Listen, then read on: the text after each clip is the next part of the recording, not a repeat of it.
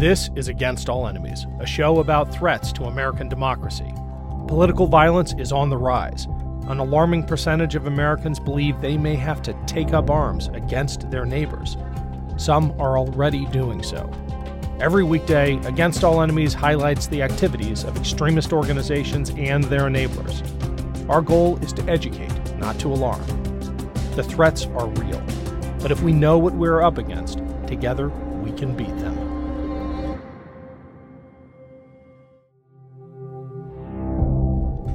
I'm Chris Goldsmith, and I'm the CEO of Task Force Butler. In today's episode of Against All Enemies, I'm going to be telling you about Proud Boys and other American extremists and some of their worst behavior, stuff that's even more disgusting than what they're most infamous for. This particular Proud Boy that we're going to focus on is well known around Charlotte, North Carolina.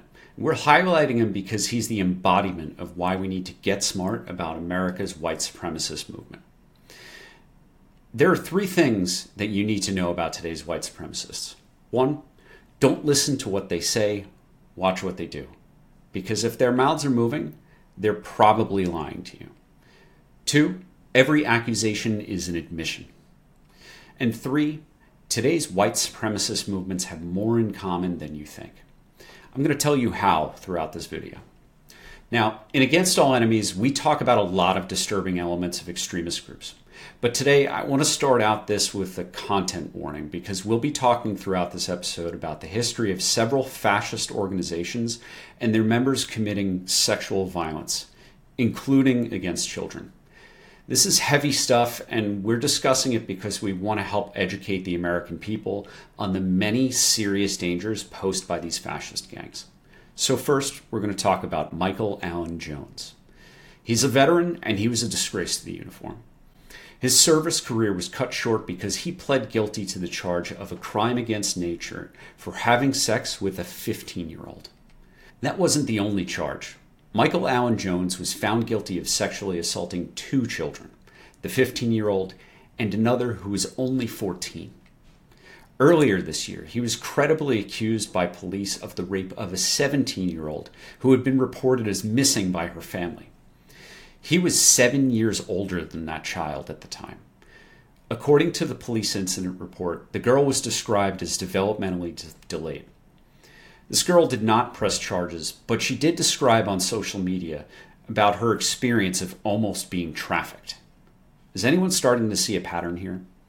It's incredible that Michael Allen Jones was vetted and accepted by the Proud Boys, the Base, and Patriot Front after he had already been convicted for sexually assaulting two children.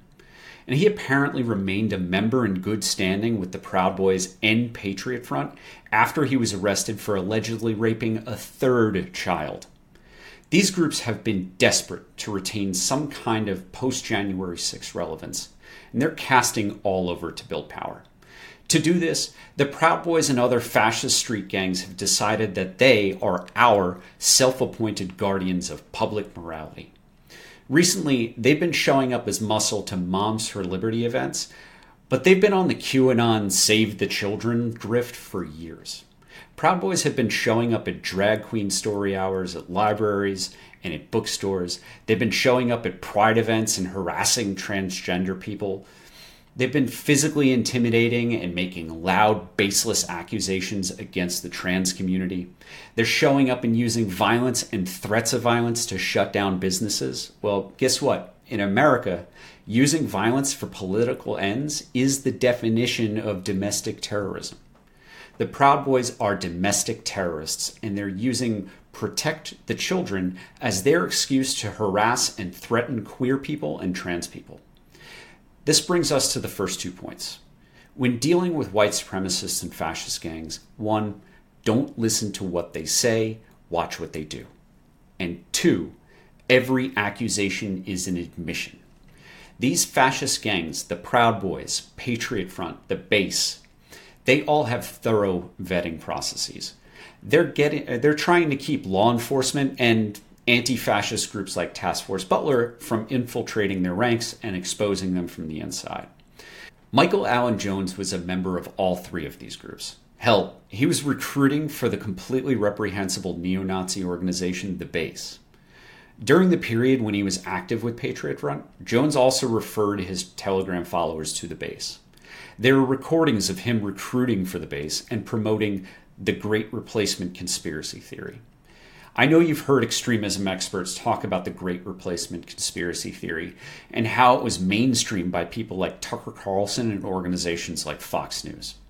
So to recap, Michael Allen Jones was vetted by all three of those fascist groups.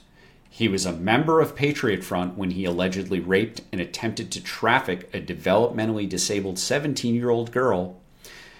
There's documentary evidence of chats between these group members to show that they knew what he had done, and the simplest Google search would have revealed his criminal record. The people who want to, quote, protect the children didn't hesitate to welcome him with open arms. And remember, these groups target veterans like Michael Allen Jones because of their training and their leadership skills. No one asked or investigated his separation from service, even though it was very short. If they did ask, they apparently didn't care that he was a convicted child predator. It's never about protecting the children. It's always about enacting violence and having power over you. Don't listen to what they say. Watch what they do. Every accusation is an admission. But I can hear people saying, sure, what he's done and been accused of is awful, but this is just one guy. With these groups, NSC 131, Proud Boys, Patriot Front, The Base, there's a long trail of prosecutions and credible accusations of rape, child molestation, and sexual exploitation of minors. Take, for example, Patriot Front member Jared Michael Boyce, who was arrested alongside Patriot Front's leader, Thomas Ryan Rousseau, and 29 other members for planning to riot against a pride event in Idaho. Boyce pled guilty this April to possession of child sexual abuse images. He also admitted to law enforcement having sexually themed conversations about children in an online chat room and sending images of child sexual abuse and sending sexually explicit photos of himself to a 16-year-old. Keep in mind that prior to pleading guilty to this reprehensible stuff, Jared Michael Boyce was most famous for choosing Patriot Front over his family when his mother gave him the ultimatum to choose. And she gave him that ultimatum because he had just been arrested for planning violence against the LGBTQ community. Then there's the National Socialist Club, Anti-Communist Action, otherwise known as NSC 131. They've had multiple members accused of and convicted for these kinds of abuses. NSC 131 is a New England-based neo-Nazi organization that Task Force Butler exposed in our latest report, Project Husky. Anti-fascist researchers revealed in 2021 that NSC 131 member Stephen Mark Van Zeist Jr. bragged to his neo-Nazi buddies that he had a history of grooming and sexual violence against underage girls. This NSC 131 member described in detail to his Nazi friends soliciting compromising photos from young girls and then sadistically manipulating them into self-harm.